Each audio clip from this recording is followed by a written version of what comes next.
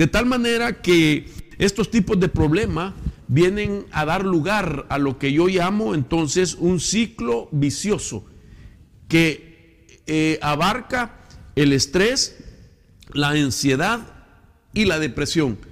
Sin embargo, pues por muy complejo, delicado y crítico que sea lo que acabo de decir, mi interés más que todo es que nosotros veamos la forma bíblica de ser sanados.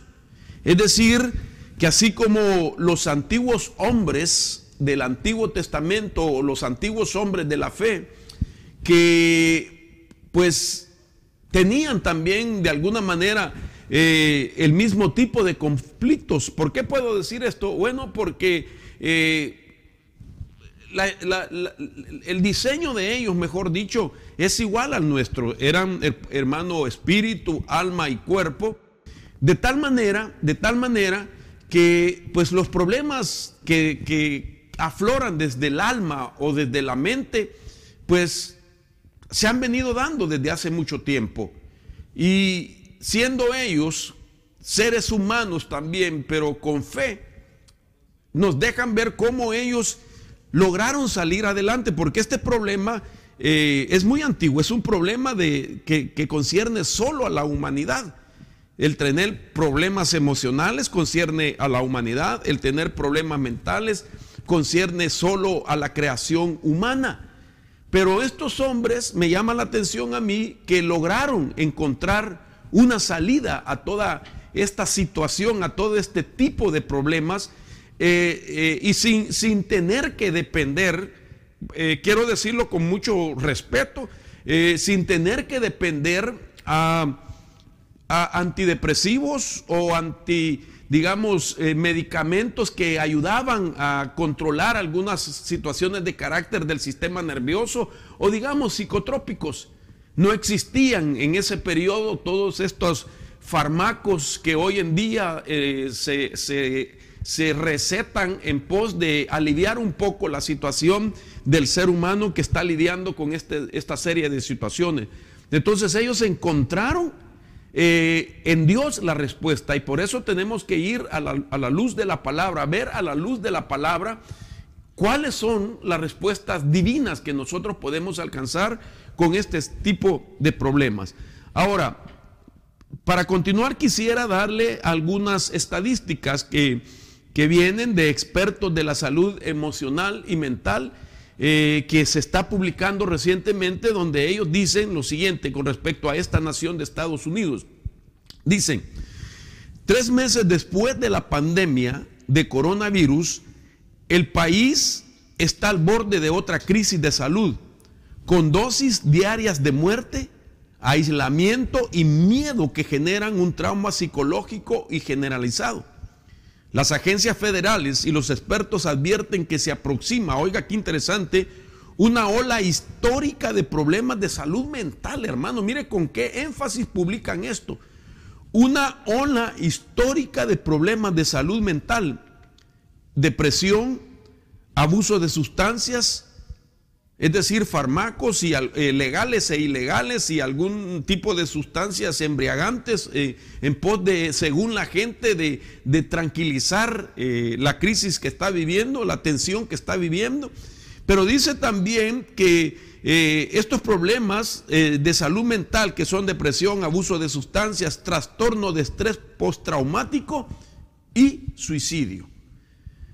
El comunicado sigue diciendo: el estrés, la ansiedad y la depresión ya están sacudiendo a todos los países que experimentaron la pandemia. Solo piense usted en todo el mundo lo experimentó, por decirlo así.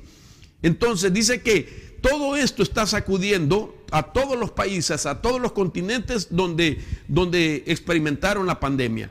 Casi la mitad, ahora cuando se refiere a esta nación, casi la mitad de los estadounidenses informan que la crisis del coronavirus está perjudicando a su salud mental, según una encuesta de Kaiser Family Foundation. Luego sigue diciendo: una línea directa, es decir, otra agencia también dice, una línea directa de emergencia federal para personas con ansiedad emocional registró un aumento de más de 1000% en abril en comparación con la misma época del año pasado. El mes de abril, aproximadamente 20,000 personas enviaron mensajes de texto a esta línea directa, administrada por la Administración de Servicios de la Salud Mental y Abuso de Sustancias. 20,000 personas enviaron textos solicitando ayuda. Por otro lado, clínicas terapéuticas también dicen que han incrementado un 65% sus pacientes desde mediados de febrero. La ansiedad relacionada con el coronavirus dominan todas las preocupaciones de los pacientes. Esto está recientemente comunicado en los medios de Estados Unidos, y si a esto le añado algo que recientemente también me llegó y que no me dio lugar a publicarlo, es que se ha incrementado también el abuso de todo tipo contra los niños, no solo abuso emocional, físico, sino también abuso sexual, a un porcentaje bien escandaloso.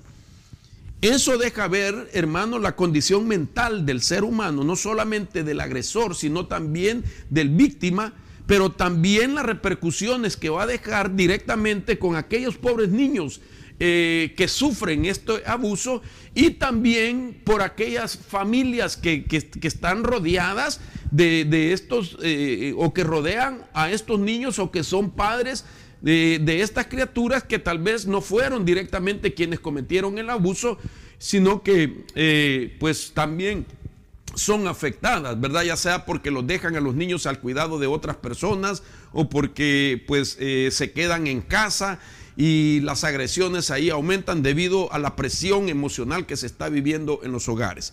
Entonces, no cabe duda que según las estadísticas dice que viene una ola que va a ser histórica de problemas de carácter, hermano, emocionales y mentales, que abarcan el estrés, la ansiedad, la depresión y el suicidio como consecuencia de este ciclo. Ahora, en la Biblia nosotros tenemos que encontrar una salida, hermano, principalmente nosotros los creyentes. Entonces, yo quiero ponerle 3 pasajes bíblicos en diferentes versiones donde toca directamente cada una de estas palabras que acabo de mencionar, es decir, estrés, ansiedad y depresión. Comenzando por el Salmo capítulo 119, verso 143. En esta versión, Nueva Traducción Viviente, dice: cuando la presión y el estrés se vienen encima. Miren qué interesante, que estas versiones están hablando de la condición del salmista. En los contextos usted lo puede ver, cómo se sentía él cuando experimentaba la presión del estrés. Y dice, y el estrés se viene encima. Interesante, porque así es el estrés. Es algo que viene a cargar la vida de la persona. Y entonces dice, aquí está la respuesta. Inmediatamente vemos la salida. Yo encuentro alegría en tus mandatos. Entonces, me estoy anticipando de que este salmo expresa el sentir de lo que es un estrés. Es como una carga que viene encima, pero inmediatamente dice cómo se sana de ese estrés, y es encontrando alegría en sus mandatos. Vamos a hablar de esto más adelante. Luego Proverbios capítulo 12, verso 25 dice: la ansiedad en el corazón del hombre deprime. Interesante también, la ansiedad en el corazón del hombre deprime. Y ahí mismo también dice la salida: mas la buena palabra lo alegra. Entonces quiere decir que la alegría es una medicina contra la ansiedad, pero una alegría que sea activada a través de una buena palabra, principalmente la palabra de Dios, que nos da esperanza, que nos da fe, pero también una buena palabra de una persona que traiga un consuelo, que traiga una esperanza, que sea un comunicador de cosas, hermano, buenas, que incrementen la fe, etcétera. Por supuesto, sí, que esté guiado por Dios y por el Espíritu Santo, que tenga la unción, que entienda esto para saber ayudar a uno que está en ansiedad.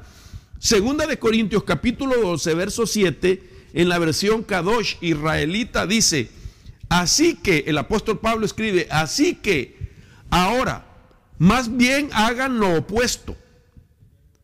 Perdónenlo, anímenlo y consuélenlo. De otra forma, tal persona se consumirá en una depresión devastadora. Qué impresionante estos versículos. Entonces hay personas que caen en una depresión muy cercana, hermano, a una depresión crónica, digámoslo, a una depresión que lo ha llevado hasta el clímax de la desesperación y que está pensando que la única salida es el suicidio. Por eso dice una depresión devastadora.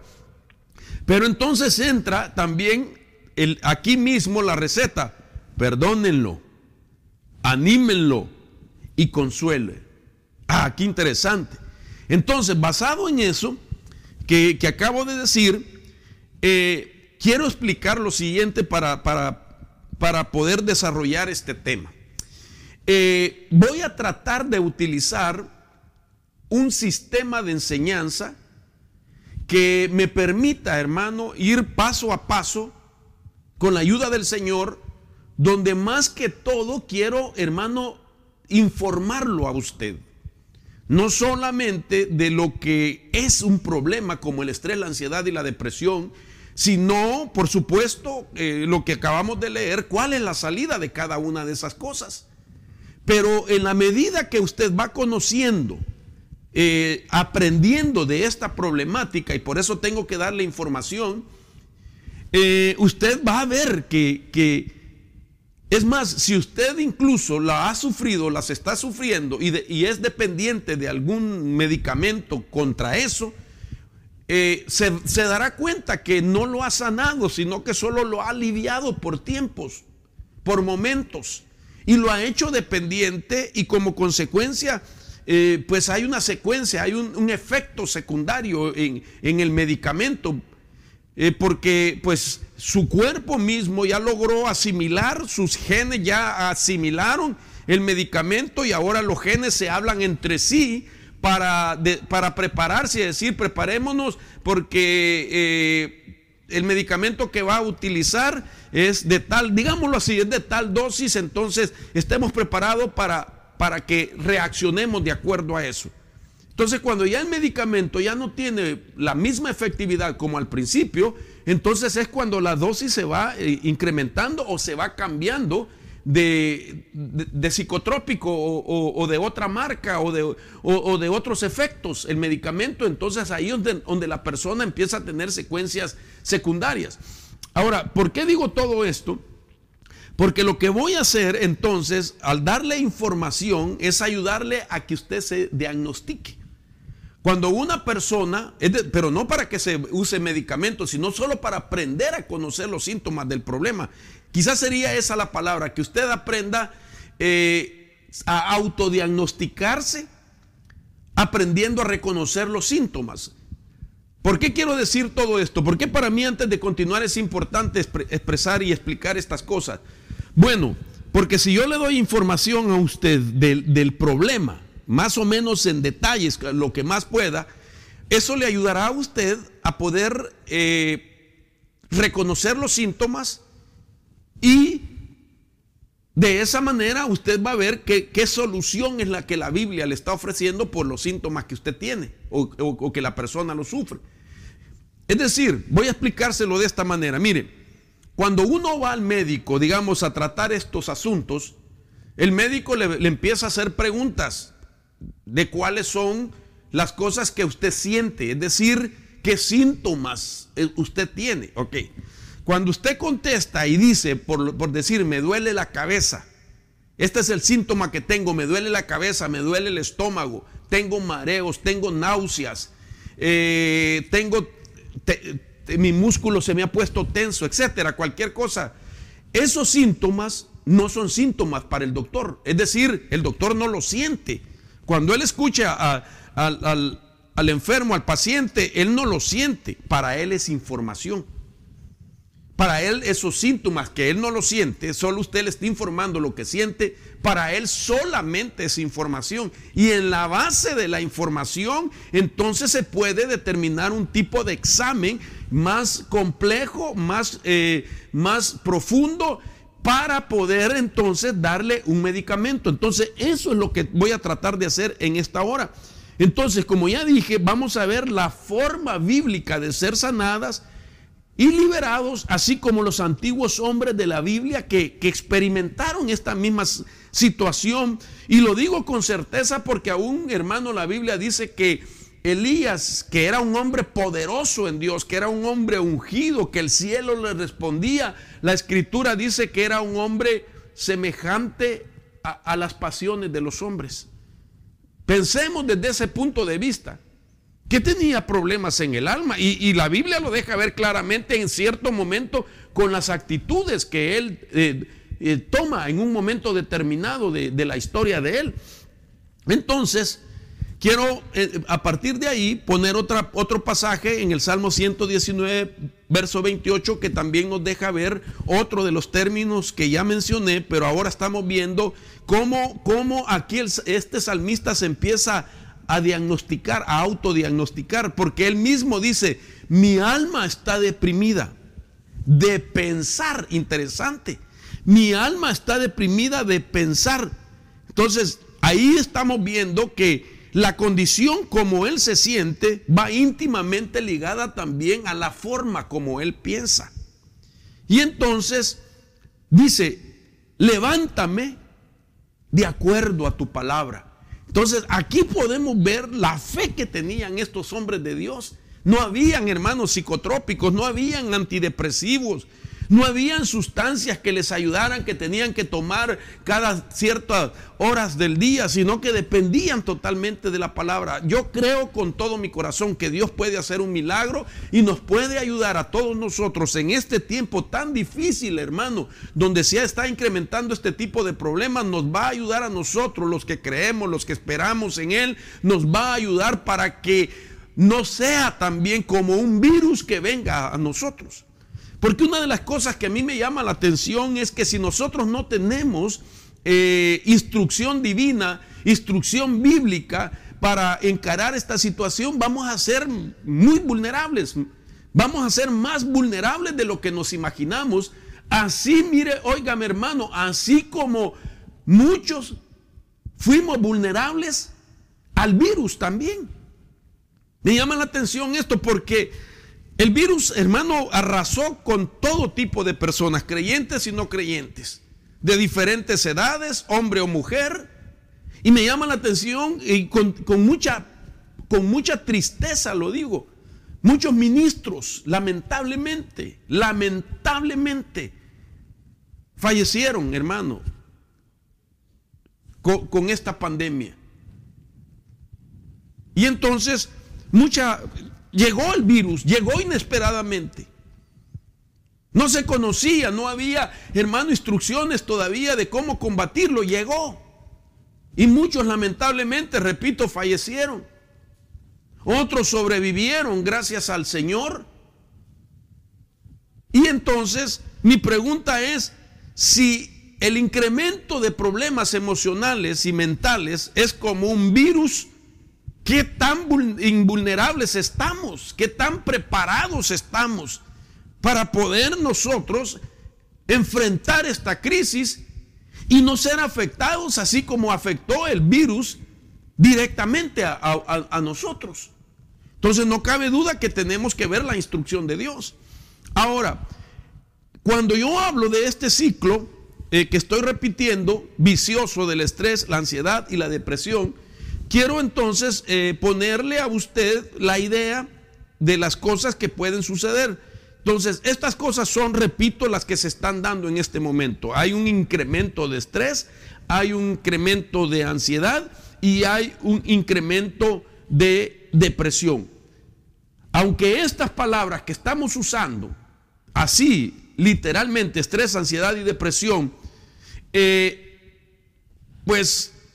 las estamos usando y las estamos asociando a los problemas de enfermedades emocionales y mentales, pero estas palabras, voy a decirlo así, relativamente son nuevas.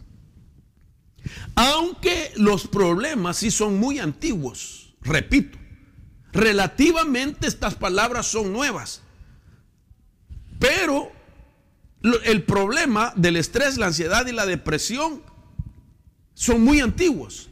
Por ejemplo, para darle un ejemplo, la Biblia nos permite ver, digamos, con lo que batalló Saúl. Saúl batalló con ansiedad y con paranoia. También David, según algunos salmos, él batalló con depresión. Cuando se esconde en la cueva de Adulán, cuando escribe sus salmos, está hablando de su angustia, está hablando de su desaliento, está hablando de la condición de su alma. Pero también, también Elías sufrió depresión. No voy a abundar mucho en esto porque esto va a ser el tema que voy a tocar específicamente de la depresión. Porque imagínense, hermanos, son 3 cosas las que tenemos que ver durante estos días a partir de hoy en adelante, si Dios lo permite. Vamos a enfocarnos hoy, hermano, en uno de ellos. Vuelvo a la carga. Jonás batalló con estrés, batalló con ansiedad y batalló con depresión. Otro, Sansón, por la presión de su desarrollo como ser humano desde niño hasta ser adulto, esa situación de desarrollo de ser un ser humano codependiente, en un momento lo llega, hermano, a reventar aquella situación emocional y lo hace a él también vivir en momentos depresivos, en momentos de ansiedad. Y de tal manera ese estrés lo hace también a él cambiar sus actitudes, porque eso es lo que hace en parte el estrés, llevarnos a cambiar actitudes, y vemos entonces a un Sansón hacer las cosas que no debía de hacer. Entonces estamos hablando de los hombres de la Biblia. Y si a esto le añado también, porque en la Biblia lo vamos a ver, a nuestro Señor Jesucristo, que batalla con estrés agudo en un momento cercano al Calvario, hasta llegar a un estrés crónico. Y entonces vemos cómo estos hombres lograron vencer todas estas enfermedades de carácter emocional. Ahora, quizás al poner esas figuras, usted estará pensando que si existe una relación entre estas 3 cosas. Esto es lo que vamos a explicar. Es decir, que si el estrés activa la ansiedad y la ansiedad activa el estrés. Vamos a explicar eso. Pero antes quiero decir lo siguiente. Por ejemplo, si yo le llamo a esto un ciclo vicioso del estrés, basado en lo que ya dije, ¿será que existe una relación entre estrés, ansiedad y depresión? Pues sí existe y no existe. ¿Por qué? Porque quiero compartirle esto, porque puede resultar la ansiedad sin que exista el estrés.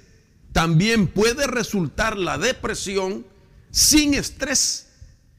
Sin embargo, el estrés puede manifestar en ansiedad o depresión, o el estrés puede ser el activador de la ansiedad o la depresión.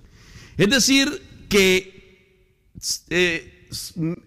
científicamente no hay una base que diga que el estrés activa la ansiedad y la ansiedad activa la depresión. Entonces no hay una relación de esa manera, pero sí la hay, porque la misma ciencia entonces dice que la ansiedad puede resultar sin el estrés y que también la depresión puede venir sin el estrés, pero también el estrés sí puede manifestarse en ansiedad o depresión, y que el estrés también puede ser un activador de la ansiedad o la depresión. Entonces, sí existe y no existe. No es consecutivo aquello, no es consecuencial o en consecuencia de, pero sí existe. De esta manera la relación. Entonces, 3 cosas son las que tenemos que estar viendo durante estos días, pero como son temas demasiado amplios, entonces tengo que enfocarme por lo menos este día solo a lo que es el estrés, solo a lo que es el estrés. De tal manera que lo primero que tenemos que hacer es, ¿qué es el estrés? Le dije a un principio que esta ocasión iba a utilizar una forma diferente de exponer la palabra, que iba a tratar de darle más información de lo que es estas cosas, para que usted aprenda a meditar y a pensar y a reconocer en sí mismo los síntomas. Y basado en los síntomas usted puede aceptar el consejo de parte de Dios, de la palabra, para poder ser sano, así como aquellos hombres eran sanos en la antigüedad. Entonces, lo primero que vamos a hacer es a definir qué es el estrés. Cómo algunos personajes definen el estrés después de haberlo vencido, después de haber analizado, después de haber estudiado lo que es el estrés. ¿Qué es el estrés? Porque podríamos utilizar una palabra, hermano, científica, una palabra pues muy compleja, ¿verdad? Muy filosófica incluso, pero tenemos que ir a lo práctico. ¿Qué es el estrés? Y a la medida que usted vaya dándose cuenta lo que significa prácticamente, eso nos hace meditar también a la misma vez para autodiagnosticarnos y decir, se parece a lo que yo estoy experimentando. Entonces voy a darle 4 de estas maneras de definir el estrés. Una de ellas es que el estrés significa cuando las cargas superan las fuerzas. Cuando la vida de la persona se siente tan cargada que ya no tiene fuerzas. 1. También se define como un fenómeno de percepción. El estrés es un fenómeno de percepción. ¿Qué significa?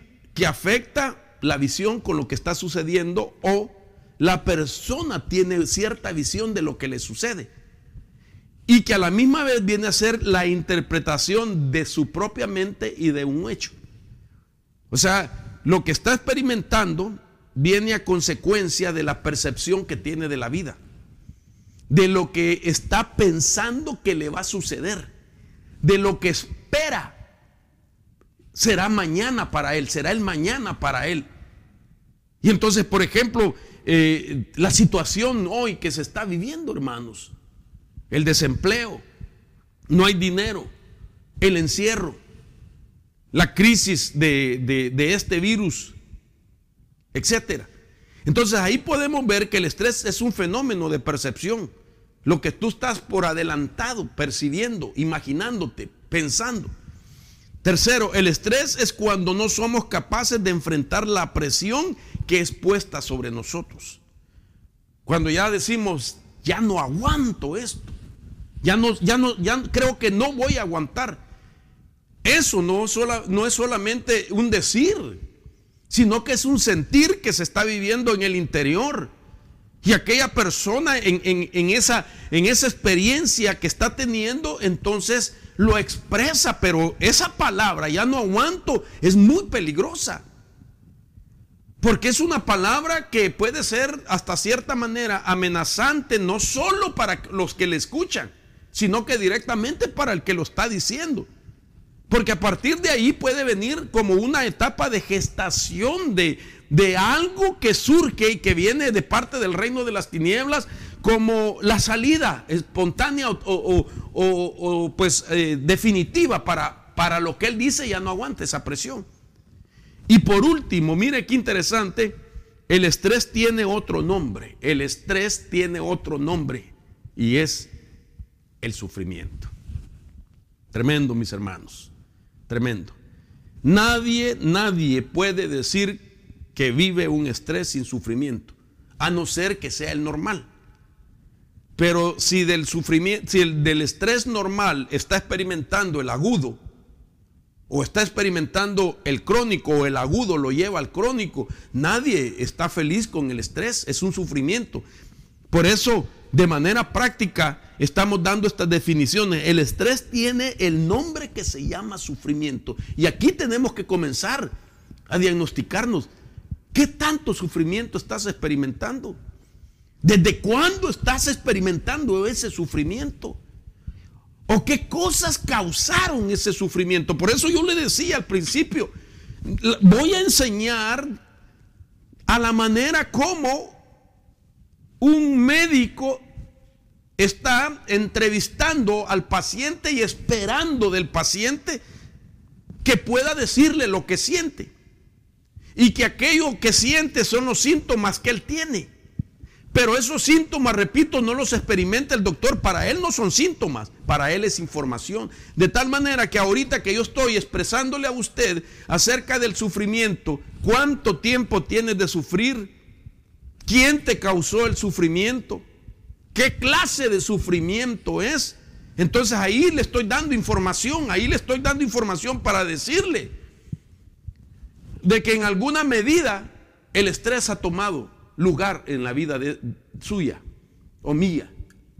Entonces por eso es que nosotros tenemos que empezar a ver en la palabra, a ver en las escrituras, que el Espíritu Santo nos ayude para salir de esto como salieron aquellos hombres antiguos de la Biblia. De tal manera entonces que esa es una definición práctica. Ahora, esto es interesante también porque me encuentro con algo muy interesante. Vuelvo a la carga con esa pregunta, y es que el estrés se escribe en inglés y en español de la siguiente manera: estrés o estrés. Y quiero decirle que no importa en qué parte del mundo, qué lenguaje hable, si está en China, si está en Rusia, si está en Alemania, si está en los Estados Unidos, si está en Latinoamérica, estrés es estrés en todos los lenguajes. En todos los lenguajes, en coreano, en japonés, en cualquiera. Interesante esto. Por eso esto es una pandemia también emocional y mental. Usted puede ir a buscar en alemán cómo se dice estrés, estrés. En inglés cómo se dice estrés, estrés.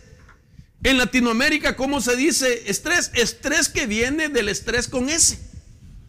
Entonces cualquier persona que oye la palabra estrés sabe, hermano, lo que significa, pues, desde el punto de vista de la palabra. Cómo se escribe, cómo se oye, cómo se pronuncia. Sin embargo, tiene una etimología. Esto es lo importante. ¿De dónde viene, hermano, la palabra estrés? ¿Qué nos enseña el estrés lo que es? Entonces, etimológicamente hablando, esta palabra tiene su origen en el término inglés estrés, que significa tensión o presión. Una presión sobre la vida de una persona.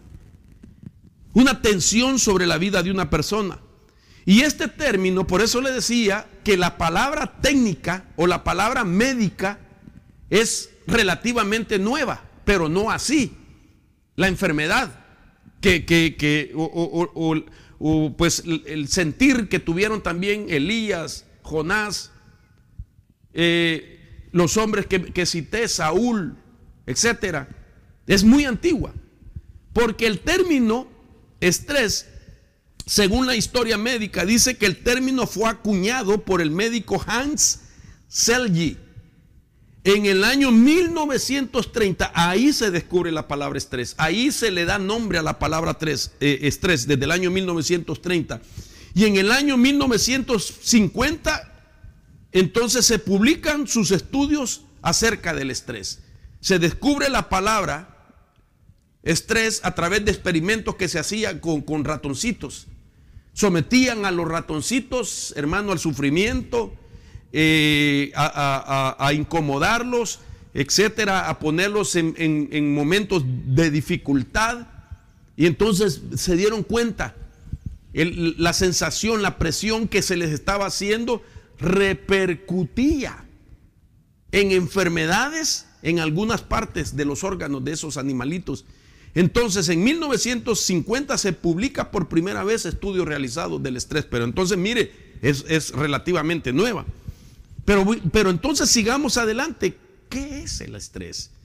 Entonces el estrés, como dije ya, entre las 4 formas prácticas de interpretarlo o de definirlo, el estrés es una relación entre las cargas y la resistencia que se tiene frente a esas cargas. Es decir, el estrés es las cargas que están sobre tu vida versus tu resistencia. Es decir, que si tú pones una balanza y aquí está la resistencia y aquí está una carga, si la carga es del mismo peso que tu resistencia, no hay problema. Pero si sobre esa carga se va poniendo más carga y más carga y más carga, más que la resistencia que tú tienes, cuando ya la resistencia quedó arriba, porque la carga, hermano, fue tan pesada que hizo que la balanza pues ya no se mantuviera equilibrada, sino que bajara. Entonces quiere decir que cuando ya bajó por la carga, ese es estrés.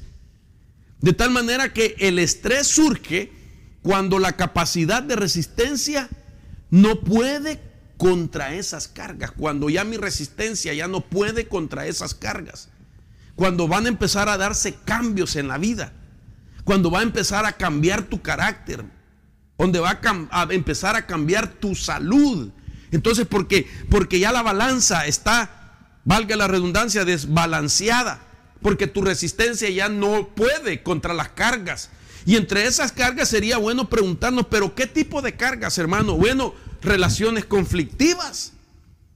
De años estar con una misma relación conflictiva que no tiene salida, que no tiene una sanidad, que no tiene una restauración. Podría ser relaciones conflictivas.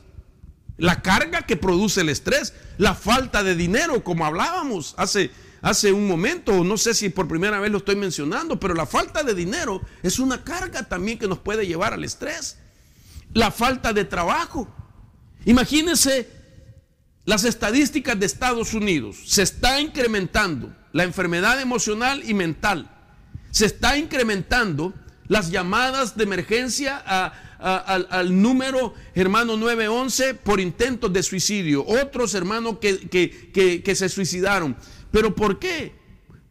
Bueno, la carga de la falta de trabajo. Hoy en día se acaba de decir que 36 millones de personas están desempleadas en Estados Unidos. 36 millones de personas. Eso significa el 22% de desempleo. Que, oiga esto, que está cerca de llegar a la misma experiencia de aquel tiempo cuando se experimentó, valga la redundancia, la Gran Depresión. Durante el periodo de la Gran Depresión, el 25% de desempleo prevalecía en el tiempo de la Gran Depresión. Y hoy en día estamos apenas estamos tan cerca. Estamos cerca de ese 25%. Estamos en el 22% de desempleo, que implica 36 millones de desempleados. 36 millones de desempleos. Entonces esto puede ser una carga. ¿Quién puede entonces resistir todo esto? Esto va a traer o está trayendo ya, hermano, esa ola de enfermedades mentales. Si a esto le sumo otra carga, las enfermedades, no solamente personal, sino que tener dentro de la familia a uno o a dos o a alguien amado que está batallando con una enfermedad. Entonces no solamente la persona enferma está batallando con su propia necesidad, con su propia enfermedad, sino también quienes la rodean pueden sentirse estresados por el amor que le tienen, porque anhelan que salga de ahí, de esa crisis. O sea, esta es una carga que puede llevar al estrés, las preocupaciones, los vicios de algún familiar, alguien que está hundiéndose en las drogas, que se está hundiendo en el alcohol. Todo eso es una carga. Las amenazas del medio ambiente pueden cargar, la violencia, la extorsión, la criminalidad, etcétera, hermano, y diferentes tipos de problemas de carácter familiar o de cualquier índole. Estas podrían ser cargas que conducen al estrés. Entonces, cuando nosotros hacemos una reflexión al significado del estrés, llegamos a la conclusión que se define lo que acabo de decir, que puede ser el estrés una carga que traemos del pasado, mucho sufrimiento del pasado. O puede ser que algo nos ha cargado en nuestra vida presente. Ahora, si usted no trae cargas del pasado, no trae ese estrés del pasado, pero este tiempo que debemos de saberlo encarar, repito, para no ser vulnerables como se es vulnerable a la pandemia, al coronavirus. Entonces tengo que saber, es decir, no, hermano, gracias a Dios, gloria a Dios, gracias a Dios que no tiene el estrés, pero esta crisis nos debe de ayudar a tener la instrucción para no ser vulnerables tampoco de este nuevo virus que estoy diciéndole así, el virus de las enfermedades emocionales o mentales. Entonces, ahora, si hay en el pasado mucho sufrimiento que me ha causado estrés, y a esto le sumo también la problemática de hoy en día, esto me puede activar la depresión o me puede activar la ansiedad. Y entonces se convierte en ese ciclo vicioso. De tal manera entonces de que quisiera explicarle así rápidamente para que usted diga, entonces, ¿cómo hago, hermano pastor, para poder identificar el nivel de estrés que tengo? Bueno, hay 3 tipos de estrés, como le dije. Está el estrés normal, el estrés tolerable o el agudo, y el estrés tóxico o crónico. El normal es así, es normal. Es una parte normal y esencial del desarrollo saludable. Todos en alguna etapa tenemos ese estrés. Cuando vamos tarde al trabajo, la primera vez en un trabajo, los jóvenes la primera vez en una escuela o en alguna universidad o colegio. Uno cuando predica el primer momento, hermano, se experimenta ese estrés que es normal, porque está caracterizada por breves aumentos en la frecuencia cardíaca y elevaciones leves en los niveles hormonales. Esto es bueno cuando es normal. Ahora, si se vive el otro nivel del agudo, activa los sistemas de alerta del cuerpo en mayor medida como resultado de dificultades más severas y duraderas, como la pérdida de un ser querido, hermano, un desastre natural, la pérdida de trabajo o una lesión aterradora. Ya cuando aquello se experimenta ya en un nivel que ya es agudo, que ya también se podría llamar tolerable. Es decir, de que ahí comienza la resistencia. Ahí comienza la resistencia. En lo normal no, porque solo dura unos minutos, solo dura el momento, hermano, de aquella aparición, de aquel inicio de una cosa, y con el mismo desarrollo, entonces aquello se va calmando. Nos ayuda incluso el estrés normal, a poder sacar de nosotros mismos nuestras capacidades, nuestro potencial, o como bien se dice, romper el hielo y empezar algo nuevo, o algo por primera vez, o de inicio. Bueno, empezar de inicio es obvio, ¿verdad? Entonces, pero cuando ya es tolerable, es cuando empieza la resistencia de uno a luchar contra aquello. Pero nos encontramos, hermano, que aquí el pensamiento va a jugar un papel, porque queremos no sentir lo que sentimos sin querer olvidar lo que nos pasó, y eso es difícil. No me quiero sentir estresado por la pérdida, perdón, con todo temor y respeto, por la pérdida de un ser amado. Esta tristeza, esta congoja que estoy viviendo, este desaliento, este dolor que estoy llevando, ya no lo quiero sentir, pero se vuelve tolerable porque no lo quiero sentir, pero me niego a olvidar el sufrimiento o a esa persona. Entonces usted me dirá, ¿y cómo hago? Bueno, recordemos todas las cosas buenas que hizo en la vida. Recordemos los mejores momentos, en vez de entristecernos por la forma en la que falleció o en la forma final de su vida. Porque ahí puede entrar una gama de situaciones como acusación, etcétera. Pero entonces, cuando se está en este nivel, uno está tratando como opuestamente. Por un lado, no quiero sentirme así, pero no dejo de sentirme, porque mi pensamiento sigue todavía recordando ese dolor. Y si ya subimos al estrés tóxico o crónico, este puede ocurrir cuando se experimenta adversidades fuertes. Oiga esto, pero no solo eso, porque se experimentan también en el estrés agudo. Pero el tóxico es, la diferencia, la característica es cuando es tóxico o crónico, es que son adversidades fuertes, frecuentes y prolongadas. Es decir, que el estrés se sostiene en el tiempo. Se sostiene en el tiempo. Y entonces a esta altura, el estrés sí puede ser un activador a la ansiedad y a la depresión, pero no solamente eso. El estrés a esta altura, en el tóxico o crónico, ya puede estar, hermano, afectando partes del cuerpo. Ya puede estarlo afectando. Entonces, esto es importante porque ¿cuál sería entonces la manera de salir de esto? Cristo, bendito sea su nombre, ofreció la sanidad contra el estrés, contra las cargas con las que ya no puede tu resistencia. Él ofrece descanso para nosotros, pero debemos saber qué cosas hay que conocer en orden de descansar para no tener estrés.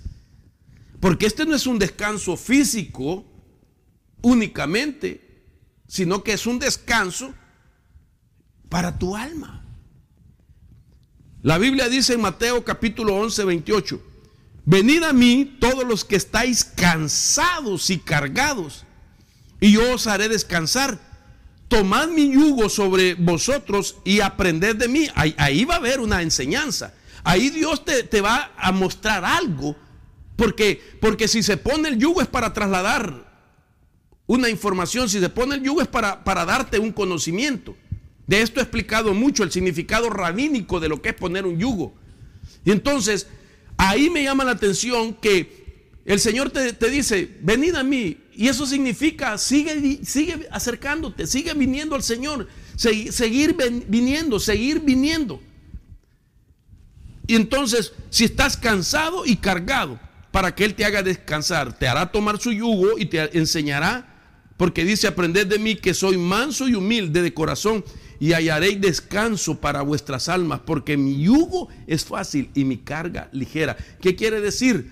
Que tu resistencia no competirá con la carga que Cristo te pone, ni tu resistencia estará en esa actitud de combativa. ¿Por qué? Porque es una carga donde hace descansar tu alma, no es una carga que te estresa. Entonces, el estrés, oiga esto, el estrés, según este pasaje, no es lo que hacemos, sino que el estrés es cómo nos cae lo que hacemos.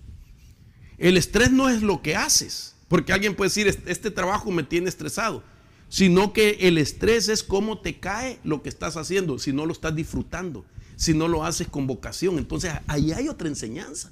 Tienes que disfrutar lo que haces. Debes de saber que Dios te ha dado una especialidad. No somos seres especiales, pero tenemos una especialidad.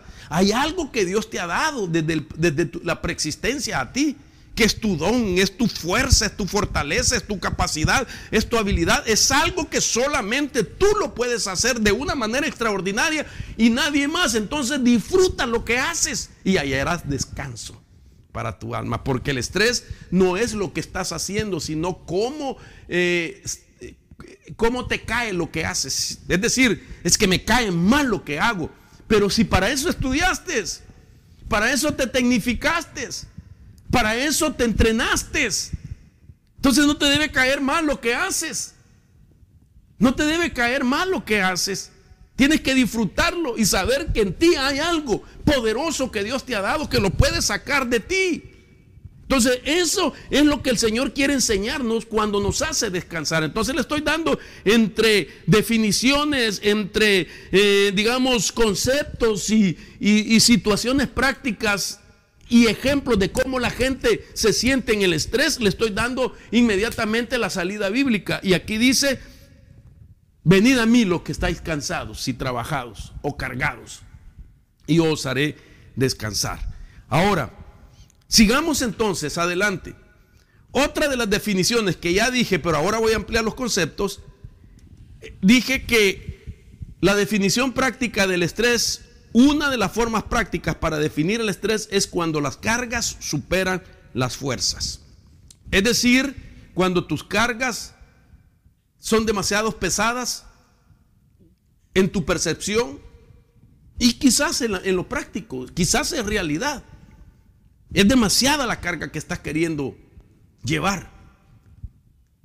Tú sabes que la vida se lleva cargas, pero cuando las cargas van sobrepeso, aunque querramos, no vamos a poder. No tenemos esa resistencia.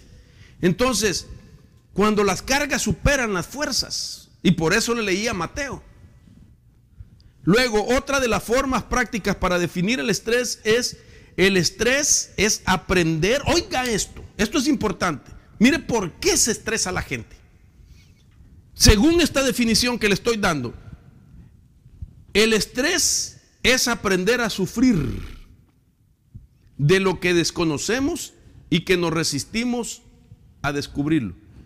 ¿Cómo así? Que mucha gente no ha tomado responsabilidad para investigar, para buscar la solución, sino que ha decidido sufrir, sino que se ha vencido ante el sufrimiento. Y con el transcurrir de los tiempos aprendió mucho a sufrir. Es un experto en sufrimiento. De tal manera, cuando yo estoy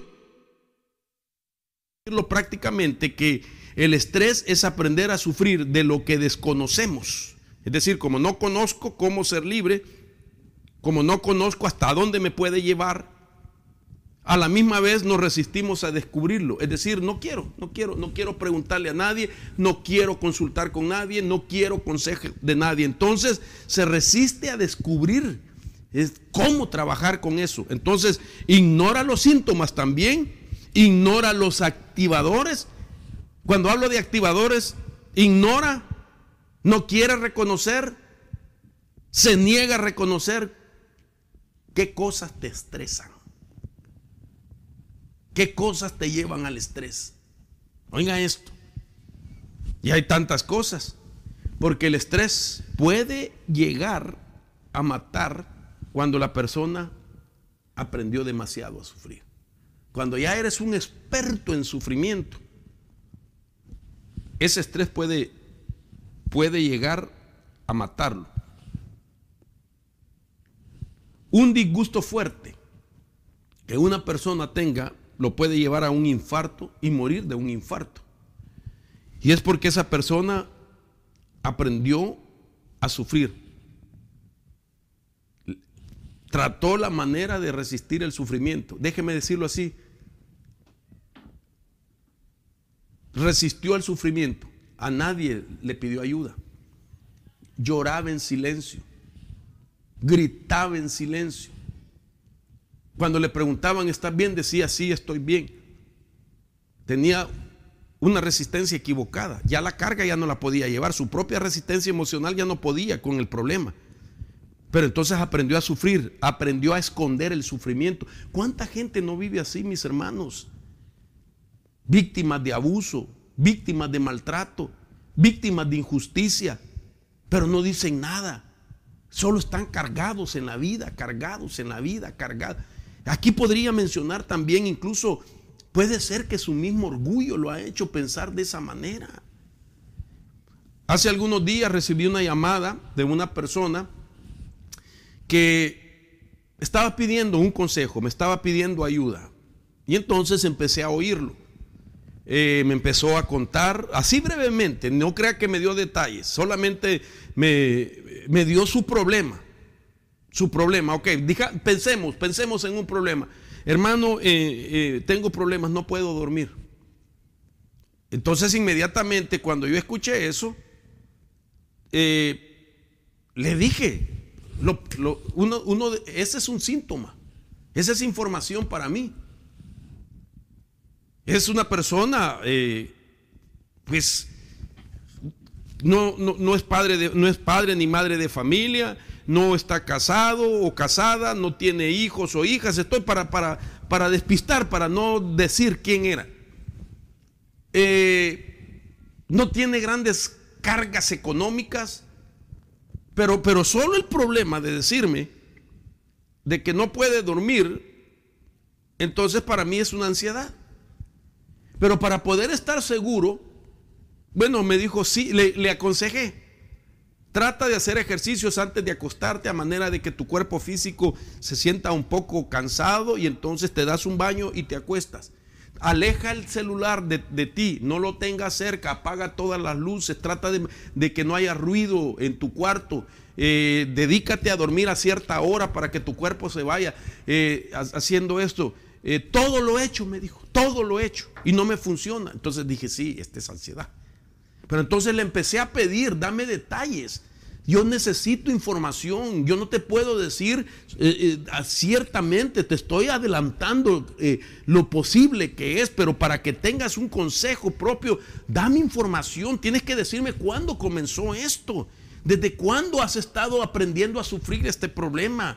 Cuéntame, dime cómo fue tu crianza. Ya va a ver por qué se lo digo. Ya va a ver por qué le digo que el estrés puede venir incluso desde el ADN. Puede venir genéticamente, no como una herencia, sino como un ADN que se formó por el ambiente que le rodeó. Ya va a ver, ya le voy a explicar. Pero de tal manera entonces que cuando lo llevé a que él me diera más detalles y le dije, cuando tengas todo escrito, mándamelo. Y entonces yo voy a examinar esa situación y te voy a poder decir cuál es la respuesta que Dios tiene para tu vida. Hasta el día de hoy no ha mandado eso. ¿Sabe por qué? Porque muchos quieren ser sanados de su problema, pero ocultan mucha información necesaria. Y entonces es como que es un experto en sufrimiento de esas cosas que no quiere decir. Entonces, ¿quién le puede ayudar? Bueno, Dios le puede ayudar, pero aún a Dios le tiene que decirme, ah, Señor, así me siento, así lo otro. Pero Dios nos ha dejado, hermano. Te ha dejado seres amados que te rodean, padres, cónyuges, que te rodean, que te aman, que te pueden ayudar. Gente que no te quiere ver sufrir, gente que tu estrés lo puede estar estresando también a otros. Pero te quieren ayudar, pero tú tienes que colaborar también para que esa ayuda pueda ser efectiva. Entonces, ¿por qué digo todo esto? Porque mire, hermano, tenemos que llegar al punto de encontrar una raíz. Tenemos que llegar al punto cuando se experimentó un evento, una experiencia, hay algo que llegó y empezó a debilitar o a afectar tus emociones, porque el estrés trata con las emociones. El estrés tiene que ver con las emociones. Las emociones pueden llegar a ser afectadas por el estrés. Y entonces vamos a la raíz del estrés. Vamos a la raíz del estrés. Todos los conflictos que son hoy categorizados como una enfermedad mental, en su mayor parte de las 7 enfermedades mentales, en su mayor parte tienen que ver con problemas de carácter emocional. O no solamente carácter emocional, sino con un problema emocional, con una afección emocional. Entonces, todos los conflictos emocionales van a llegar a la mente. Y la mente los va a redirigir a alguna parte de tu cuerpo, a algún órgano. Mire cómo es esto. Los problemas que te rodean, las cargas de la vida, impactan las emociones. Esas emociones van a tu mente o a tu cerebro, y el cerebro las redirige otra vez a las emociones, y las emociones las envían a alguna parte del cuerpo. Ok. La raíz del estrés. Uno de los problemas más comunes en los creyentes que sufren el ciclo vicioso del estrés, la ansiedad y la depresión es no buscar la raíz del problema. puede ser incluso una raíz espiritual. De manera que ahí, cuando no buscan la raíz, entonces puede ser que estén peleando incorrectamente, usando métodos equivocados contra esa fortaleza que tienen emocional. Puede ser que su método es gritar, golpear, acusar, señalar. Están tratando de desahogar aquello, pero no han llegado a la raíz del problema. Entonces ahí está peleando incorrectamente contra una fortaleza mental. Satanás es experto en fortalezas mentales. Pablo mismo lo dice, que hay que derribar todo argumento que se levanta contra el conocimiento de Cristo, y toda fortaleza mental hay que llevarla a los pies de Cristo. Entonces, esto es importante, porque cuando nosotros solo decidimos, cuando nosotros decidimos por esta forma incorrecta de pelear, es lo más erróneo, lo más grave, porque estamos peleando sin saber la raíz del problema. Por ejemplo, ¿cómo también podemos pelear incorrectamente? Cuando solo decimos, no sé lo que me pasa, no sé por qué me siento así. Ahí hay algo incorrecto, ahí no se está llegando a la raíz. De esta persona que me habló, me decía, no sé lo que me pasa, no sé por qué me siento así, pero no quiso dar información que me podría haber a mí ampliado el panorama de sus batallas y poderle ayudar. Entonces, cuando solo decimos no sé lo que me pasa, estamos evadiendo en identificar la emoción que tengo dañada. Entonces, segundo, la raíz del estrés puede estar en las emociones que no reconocemos y se queda oculta o reprimida dentro del cuerpo y nos dañará.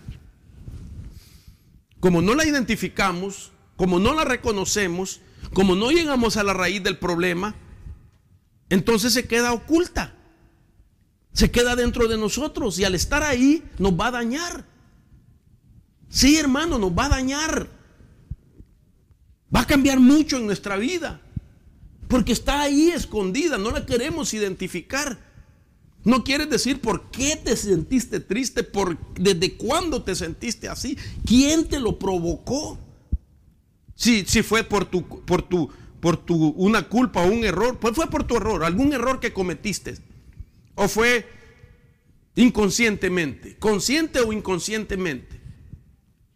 No quieres reconocer la parte consciente que tiene tu participación en el tiempo, en la experiencia o el momento que empezaste a sentirte así.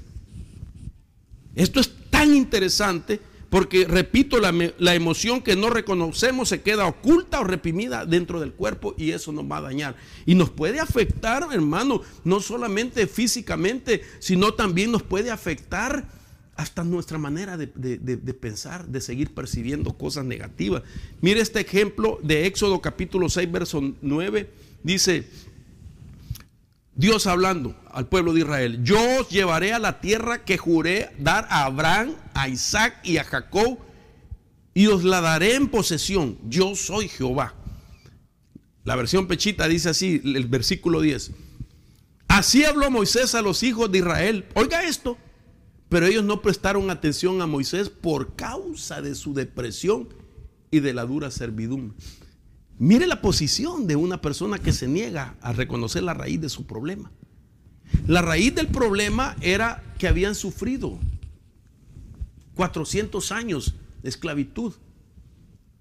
Y esa esclavitud, con el transcurrir del tiempo, pues viene a ser el ciclo de estrés, de ansiedad, de depresión. De tal manera que, como ellos no reconocían que tenían ese problema en su alma, se negaron a prestar atención a Jehová de la promesa que Él les estaba dando, de la herencia que tenía para ellos. Entonces uno puede ser afectado, hermano, cuando no reconocemos la raíz. No importa el consejo que te dan, no importa las palabras de ánimo que te están dando, sencillamente estamos cerrados por causa de una raíz que, en este caso del versículo 10, es la servidumbre que ellos tuvieron. Toda aquella esclavitud, todo aquel maltrato, todo aquel sufrimiento, toda la hambruna, todos los golpes físicos, toda la intimidación que vivieron de los capataces, hermano, de los verdugos que los obligaban a trabajar fuertemente. Entonces eso los llevó al estrés, los llevó a la ansiedad y a la depresión. Pero les costó reconocer a ellos que tenían una depresión. Solo querían las promesas, solo querían que cambiara aquello, pero no se estaban aprendiendo a autodiagnosticar. Por eso, mi amado hermano, lo llevo de esta manera. Que esta enseñanza lo ayude a usted a autodiagnosticarse, a pensar cuándo comenzó mi estrés, por qué comenzó, quién me lo provocó, en qué me vi involucrado. Basado en eso, si usted encuentra la raíz del problema, entonces, hermano amado, hay poder en el nombre de Jesús para desarraigarlo, para llevarlo, hermano, al descanso de Cristo, para poderlo llevar a las promesas de nuevo, para que usted, a pesar de todo eso, su oído no se cierre y usted pueda prestar atención a lo que Dios dice de su vida. Mucha gente que me está viendo tiene potencial por dentro, tiene en su vida muchas cosas de parte de Dios, habilidades, capacidades, dones. Sin embargo, por estar batallando con un problema sin querer ver la raíz, aquello, hermano, está reprimido, está limitado. Te has olvidado de eso que Dios te puso por dentro. Por eso Dios te quiere en este día hacer libre en el nombre poderoso de Jesús, y que salga aquel tesoro que está escondido en esa vasija de barro que todos somos. Entonces, la raíz del problema para agarrar el estrés y separarlo de tu vida y decirle que no tiene parte contigo, en el nombre de Jesús. Ahora, este es uno de los problemas de Israel. Pero mire, cuando nosotros, aunque ya lo parafraseé, aplicamos el otro lado, lo que acabo de decir, todo eso, de llegar a la raíz, es que cuando identificamos la emoción a través de un autodiagnóstico, esto es importante. ¿Cuál emoción, hermano? Bueno, sea miedo, sea ira, sea alegría, sea tristeza, sea asco, sorpresa o enojo. ¿Ok? Cuando cualquiera que sea la emoción que estás experimentando, eres muy impulsivo, eres temeroso, qué sé yo, lleno de miedo, lleno de ira, lleno de tristeza. El asco es una emoción y el estrés produce náuseas en algunas personas. Ahora, ¿por qué es importante esto cuando identificamos? Porque cuando reconocemos e identificamos, oiga esto, la emoción, le ponemos la identidad a la emoción, descubrimos la identidad de la emoción. Entonces, cuando reconocemos e identificamos de lo que tenemos por dentro, es decir, sentimos, ahí comenzará la salud emocional. Cuando tú identificas lo que estás sintiendo por dentro, entonces tú identificas y le pones nombre. Es esta es ira la que tengo yo. Esta es ira. Ahora la ira hay que preguntarnos, ¿desde cuándo la tengo? ¿Se ha prolongado en el tiempo? Trata de pensar, ¿cuándo fueron mis primeros impulsos de ira? Esto es tremendo, hermanos. Esto es tremendo. Porque si esa ira es obvio que comenzó con otra emoción que pudo haber sido el enojo. El enojo hasta cierta manera es normal. Pero la Biblia dice, no dejes que se ponga el sol sobre vuestro enojo. Fíjese que la Biblia dice, airados, pero no pequéis. No dejes que el sol se ponga sobre vuestro enojo. Hermano, qué interesante que cuando se habla del sol, no deje que el sol se ponga sobre vuestro enojo, está hablando de tiempo. Y entonces, no vayas a cometer no te vayas a airar. Airaos, pero no pequéis. En una paráfrasis que yo pues puedo componer, digámoslo así, es: no dejes que el sol se ponga sobre vuestro enojo, porque si es así, vendrá la ira y la ira te hará pecar. Ese es el sentido de lo que está diciendo la Biblia. Airados, pero no pequéis. No dejes que el sol se ponga sobre vuestro enojo. Ahí hay tiempo, ahí hay un principio y ahí hay el pecado que la ira va a cometer. ¿Sabe por qué está hablando de tiempo? ¿Sabe lo que está diciendo? No prolongues tu enojo. No dejes que el enojo se mantenga en el tiempo. ¿Sabes por qué? Porque lo puedes hacer. Lo puedes hacer, de no permitir que ese enojo se prolongue y se convierta en ira, y la ira te lleva a pecar. ¿Sabes por qué, mi amado? Porque hoy está comprobado de que toda emoción solo dura 1, 2 o 3 minutos, lo mucho, hasta 4 minutos dura la emoción. Solamente que yo quiera recordarlo aquello, entonces la prolongo. Toda emoción, estas 6 emociones, por lo menos, que son las emociones básicas después de la caída. Porque las emociones originales antes de la caída fue amor, fue enojo y fue temor.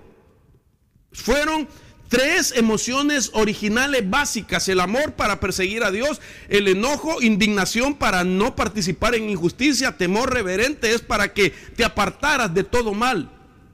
El temor te iba a ayudar a alejarte del peligro, a alejarte del mal y reverenciar a Dios.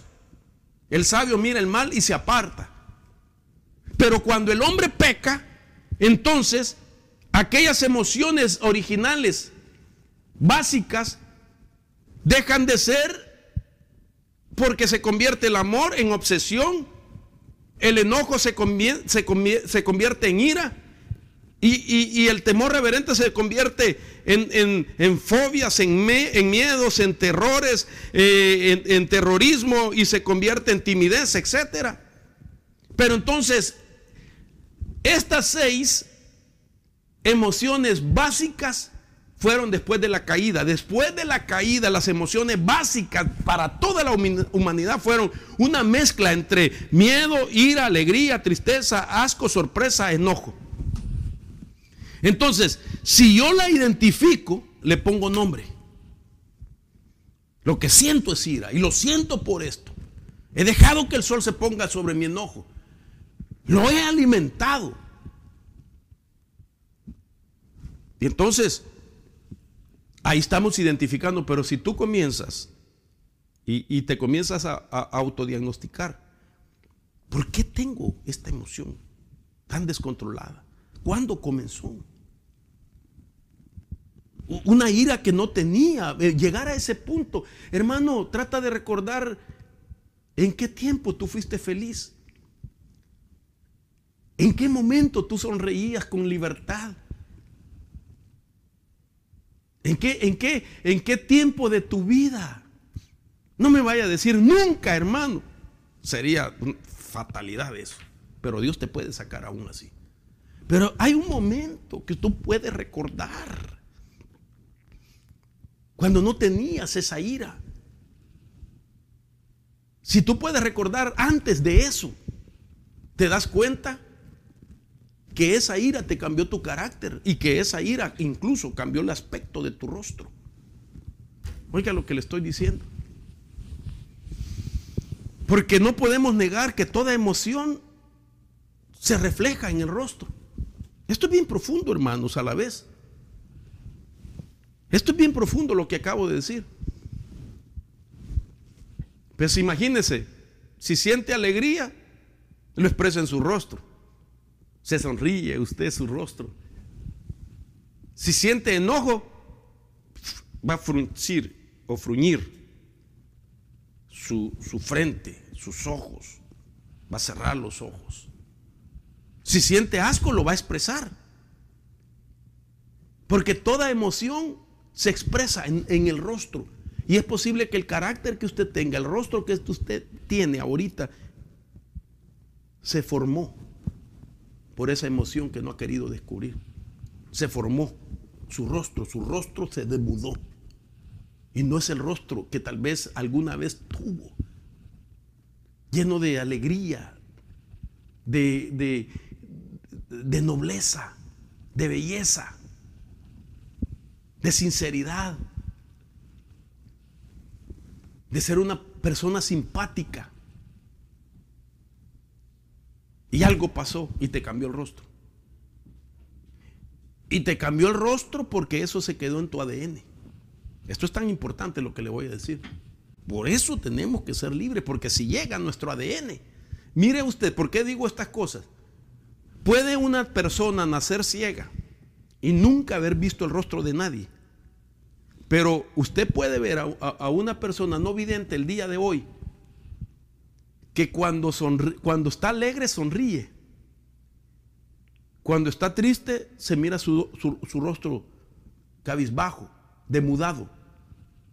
Cuando está enojado hace su rostro también así, en la misma expresión de lo que está sintiendo, enojo. Pregunto, ¿por qué hace el rostro así si nunca ha visto un rostro? Lo hace así porque viene de su ADN. Entonces, cuando a alguien es afectado en su vida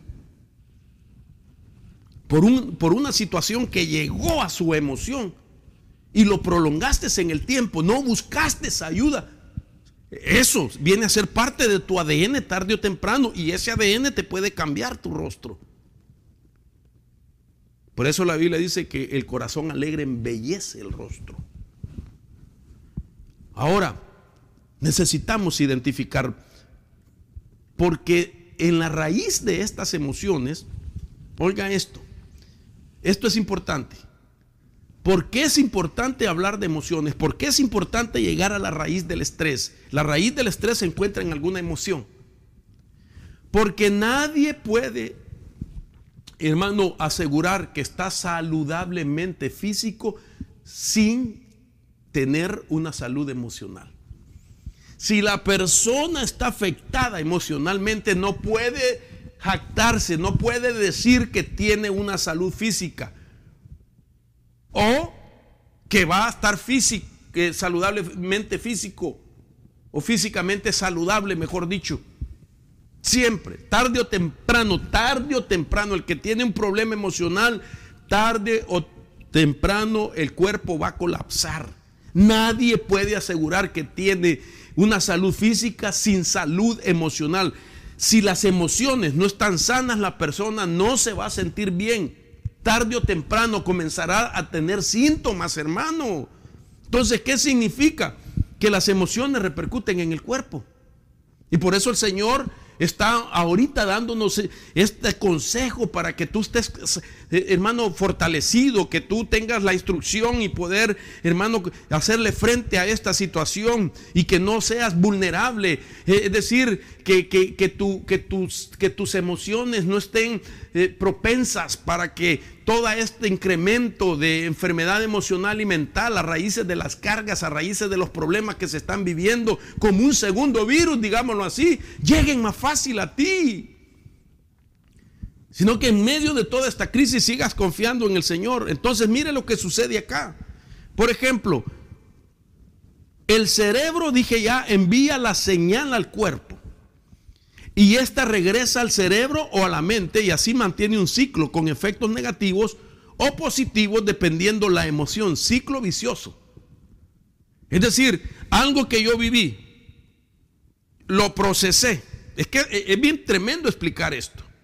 Porque en esto, como es un ciclo y puede ser retroalimentativo, puede ser como un rumiar. Es decir, algo te pasó, pum, lo llevaste a la mente, lo procesaste a tu manera, cambió tu percepción de la vida, la regresaste a la emoción, del cerebro la regresaste a la emoción, y la emoción la puede enviar a un órgano, o la emoción la puede enviar al cerebro, otra vez retroalimentando al cerebro, a la mente, de cómo te sigues sintiendo, y de ahí el cerebro la manda a un órgano.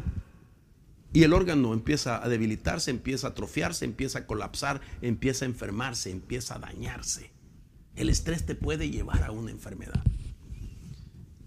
Entonces, los efectos del estrés impactan a la mente, a las emociones y a los sentimientos y al cuerpo.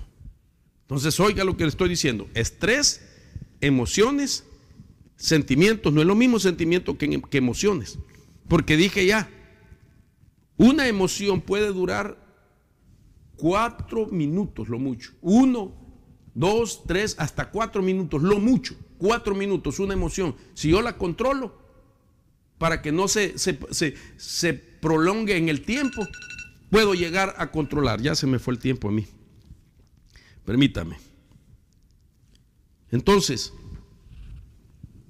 sin embargo, el sentimiento es diferente, porque el sentimiento, por ejemplo, un sentimiento es amor o odiar. Tú puedes amar toda la vida o tú puedes odiar toda la vida. El sentimiento es diferente a la emoción. La emoción solo dura 4 minutos, pero depende de mí. Si yo quiero, si yo no entiendo, si yo desconozco cómo pelear esta batalla y yo inconscientemente prolongo en el tiempo esa emoción, me va a dañar. Me va a dañar. Entonces, el estrés impacta a la mente, a las emociones, a los sentimientos y al cuerpo también. Entonces, mi hermano, sigamos un rato más, si Dios me lo permite. Quiero así rápidamente, como le estoy hablando de emociones y le estoy hablando de cómo se retroalimenta entre el cerebro y la emoción, que viene de aquí, va hacia allá, lo regresa y luego lo envía a uno de los órganos, etc. Mire por qué la emoción puede hacer eso. ¿Qué es la emoción? La palabra emoción se origina en el latín y mire lo que nos dice la etimología de la emoción. Deriva de esta, mire lo que significa: emotio, emotionis, sustantivo que proviene del verbo emoveo, emoves, emovere, emovi, emotum. Este está formado por el prefijo e, todas las palabras con el prefijo e, que indica de o desde, es decir, desde, ¿de dónde? Por el verbo moveo, moves, moveré, movi, motum, cuyo significado es mover, trasladar. En otras palabras, la emoción es algo que se mueve dentro de nosotros. Vino algo sobre mi vida, como esa emoción, mire, aquí está. Entonces se va a mover, tu emoción se va a mover, ¿a dónde? Hacia el cerebro. Y del cerebro va a regresar a un órgano. Ese órgano está dañado por la emoción que se te movió y que no le cortaste su movimiento. Entonces, el significado es moverse y de ahí viene emoción, trasladar. El concepto etimológico de este término es, por lo tanto, mover desde. Es decir, la emoción se mueve a nuestro cerebro y a nuestro cuerpo. ¿Por qué tiene ese problema en un órgano? ¿Por qué se le diagnostica una enfermedad psicosomática? Porque la emoción se movió para ahí. A través del estrés. El estrés afectó la emoción afectó al órgano. El órgano, si fue ira, tal órgano está envenenado con la ira. Ese órgano va a colapsar. Bien, quiero ir cerrando. El tiempo ya no me permitió terminar. Yo quería, si todavía falta, hermanos. No creo que lo termine. Pero bueno, quiero finalizar con esto. ¿Por qué son importantes las emociones sanas?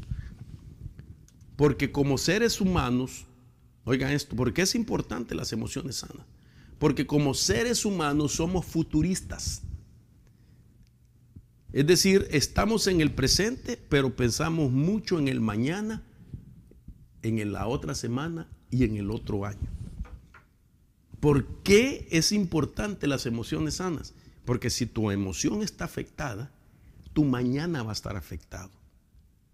Tu siguiente semana y el otro año. Afectado de cosas que son irreales, que todavía no han pasado o que quizás nunca van a pasar. Como nosotros somos futuristas, siempre pensamos en lo que vamos a comer más tarde. si va a haber para pagar la renta, si va a haber para el siguiente año, si va a haber para esto otro.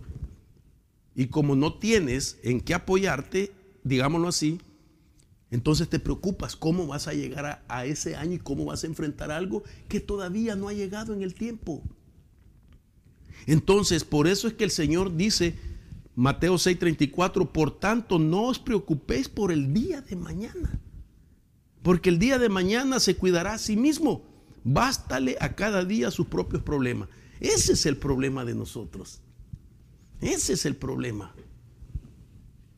De que como somos seres futuristas, estamos imaginándonos cosas que ni han llegado y no van a llegar, hermano, porque solo están en la imaginación de una persona que está dañada emocionalmente. ¿Cuántas veces nos oímos problemas matrimoniales? Es que nunca vas a cambiar.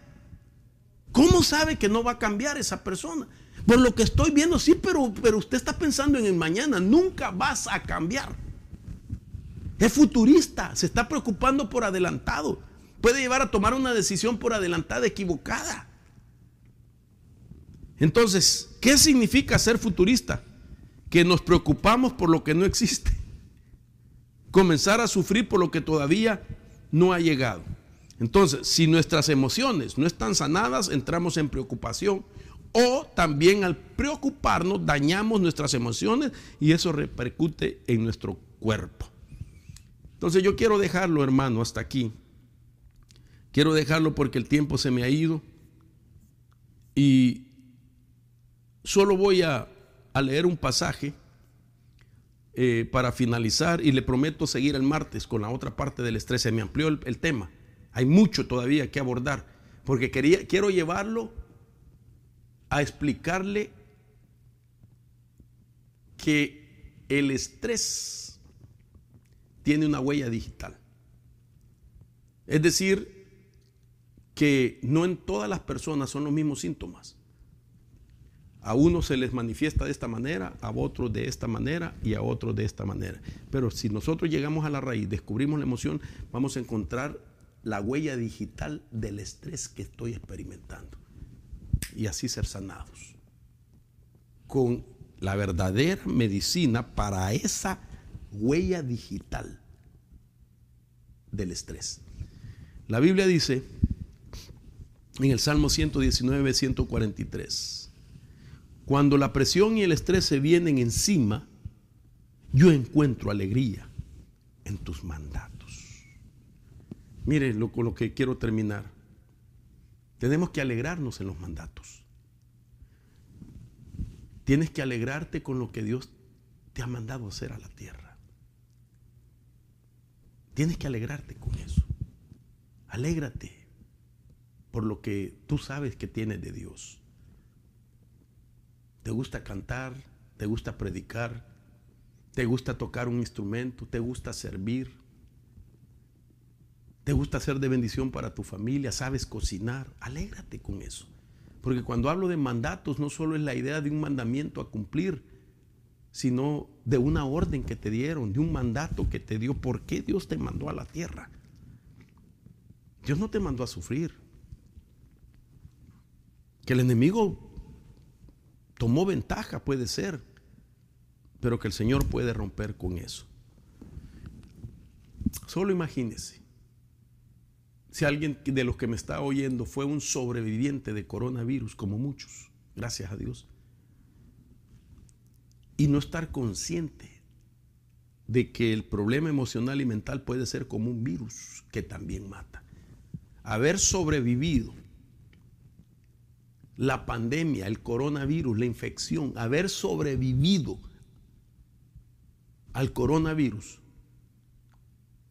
y no sobrevivir al virus de la enfermedad emocional o mental que mata también, sería una lástima. Quiero bendecir su vida, invitarlo para que no se dé por vencido. El Señor tiene una respuesta.